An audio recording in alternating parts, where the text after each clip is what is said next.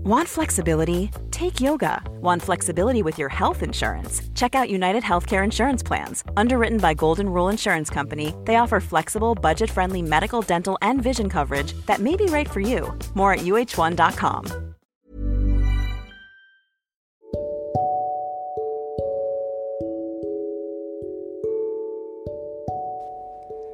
Selamat datang di Loversation, Lovers in Conversation.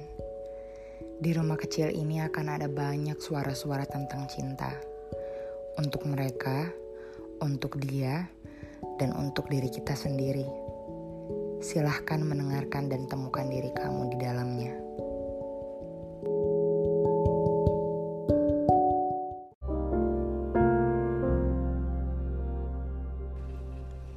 Abi pernah tanya waktu gue masih SMP. Seneng kan dek sekolahnya? Jawab gue, seneng. Umi juga pernah nanya waktu gue masuk SMA. Kok temennya gak ada yang pernah datang ke rumah sih dek? Jawab gue, lagi pada sibuk Mi, habis banyak tugas. Sampai kuliah waktu gue ngerasa udah capek banget dan selalu mikir kenapa sih jadi kayak gini. Gue selalu menjawab semua pertanyaan Abi dan Umi dengan jawaban yang bisa membuat mereka gak perlu bertanya-tanya lagi. Soal seneng atau enggaknya gue sekolah. Soal kenapa gak pernah ada temen yang datang ke rumah. Soal capeknya gue setelah sekian tahun baru ngerasa salah pilih jurusan kampus. Dan gue gak tahu cara ngelanjutinnya gimana. Orang tua gue adalah dua orang tua yang luar biasa baiknya. Besarin 5 anak tuh gak mudah loh. Ada 3 laki-laki yang harus selalu dipastiin gak buat ulah. Ada 2 perempuan termasuk gue yang harus selalu dijaga biar gak kenapa-kenapa. Tapi di suatu hari, ketika gue udah gak kuat banget sama diri gue sendiri dan mutusin buat pergi konsultasi ke orang yang lebih ahli, beliau tanya sama gue, "Kamu udah cerita sama orang tua kamu soal ini?" Gue kaget dengan pertanyaannya karena gak ada jawaban yang gue persiapkan. Pas gue jawab enggak, gue ditanya lagi, "Kamu ada masalah sama keluarga kamu?" Dan jawaban gue kali ini mantap banget, enggak. Karena emang gue gak pernah punya masalah apa-apa sama orang tua gue. Kayak yang gue bilang, mereka adalah 2 orang yang sangat gue hormati. Orang yang kelak kalau memang dikasih rezekinya sama Allah ingin gue bahagiakan. Tapi setelah sesi konsultasi itu gue jadi terus teringat dengan pertanyaan itu.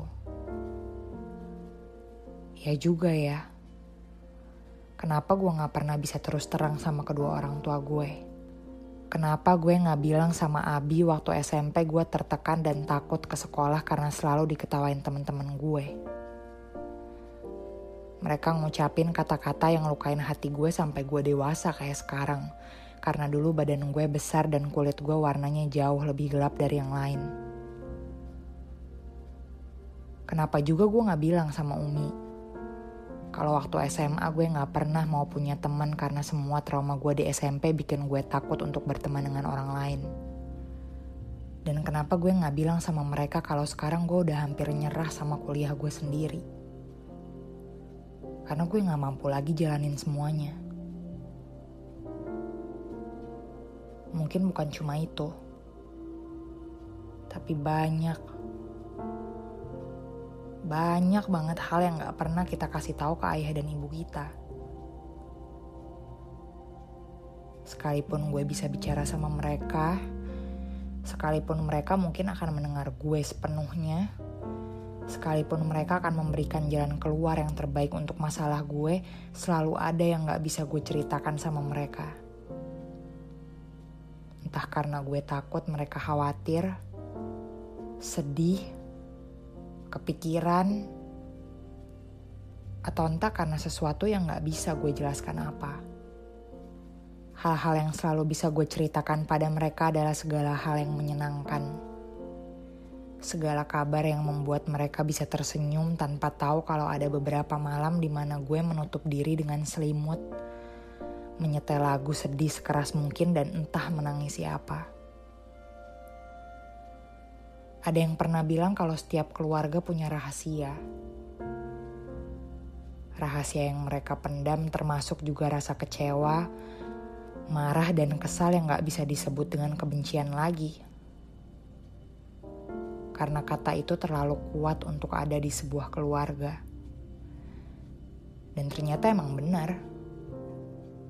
Sama seperti rahasia, setiap keluarga juga punya rangkaian kata-kata yang kadang bisa jauh lebih nyakitin dibanding ketika orang lain yang mengatakan. Gue punya sahabat terdekat yang tahu siapa dan apa yang gue rasakan luar dalam. Lucu aja bisa punya seseorang yang ngertiin kita jauh melebihi diri kita sendiri. Pernah gak sih lo kesel sama bokap lo? Waktu sahabat gue nanya gitu, gue sempat diam sebentar sebelum akhirnya menjawab, pernah. Abi yang baik, Abi yang selalu ngelindungin gue, Abi yang menjadi panutan gue untuk mencari seorang laki-laki biar mendampingi gue kelak. Tetap aja pernah menjadi Abi yang menyakiti gue. Gak sengaja dengan kata-katanya. Abi marah besar waktu tahu gue mutusin untuk nyerah sama kuliah. Gue ingat waktu itu bilang sama dia, Ade udah 2 semester gak kuliah, Bi. Dan kayaknya emang Ade udah gak bisa lanjutin. Dan yang waktu itu Abi pikirin mungkin anak-anak yang selama ini selalu dia banggain di setiap pertemuan keluarga besar malah gak bisa dia banggain lagi. Abi udah gak bisa ngomong, iya, anak saya perempuan-perempuan begini teh perkasa. Hebat kan bisa masuk perminyakan. Saya juga kaget loh dia bisa masuk. Abi pernah bilang, kalau bukan karena gue kayaknya dia udah kemana tahu. Abi bilang, dia banyak berkorban buat gue. Buat anak-anaknya. Jadi dia bingung ngelihat gue enak-enak aja dan gak ada usaha. Kamu emang kuliah teh selama ini ngapain aja? Abi dulu udah sampai kayak orang gila kerja cuma buat besarin kamu sama kakak-kakak. Masa begini aja kamu malah gak mau kuliah lagi? Gak usah dapat nilai bagus deh. Lulus aja, lulus. Abi udah syukur. Udah terima kasih Abi kalau kamu bisa kayak gitu. Dan Umi. Walaupun dia diam di saat-saat kayak gini dan berkata, gak apa-apa. Mungkin ada sedikit kekecewaan di hati gue setelah tahu dia juga gak peduli dengan alasan gue buat gak lanjut kuliah apa. Yang dia peduliin cuma apa ya kata orang kalau tahu dia punya anak putus kuliah di tengah jalan. Ya di saat-saat kayak gitu, sebaik apapun hubungan gue sama orang tua gue sering mikir aja. Yang selama ini orang tua gue pikirin apaan sih? Masa depan anak-anaknya karena itu yang akan mereka jalanin kelak? Atau malah masa depan mereka sebagai orang tua? Dan itu akhirnya yang bikin gue bisa menjawab pertanyaan itu setelah sekian lama. Kenapa gue gak pernah cerita apa-apa ke orang tua gue? Kenapa banyak yang gak mereka tahu tentang gue sekalipun hubungan kita baik-baik aja? Karena gue tahu mereka punya harapan yang besar terhadap gue.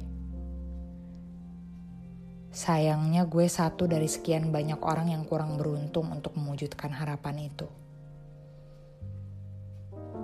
Dan gue cuma gak mau aja mereka kecewa melihat gue yang sebenarnya.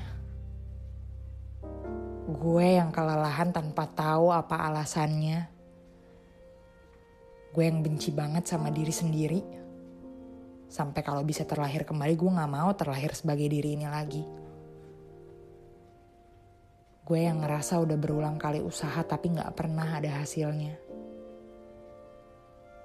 Gue yang terus-menerus mengeluh, berteriak dalam hati sampai gak bisa ngapa-ngapain kecuali nangis. Gue yang begini, dengan pikiran dan keadaan hati yang berantakan gak karuan. Iya, gue gak mau mereka tahu siapa gue sebenarnya karena ketika mereka kecewa, mereka tanpa sengaja akan mengatakan begitu banyak amarah yang cuma akan mematahkan hati gue yang udah hancur lebur berantakan. Dan gue gak mau membenci mereka karena itu.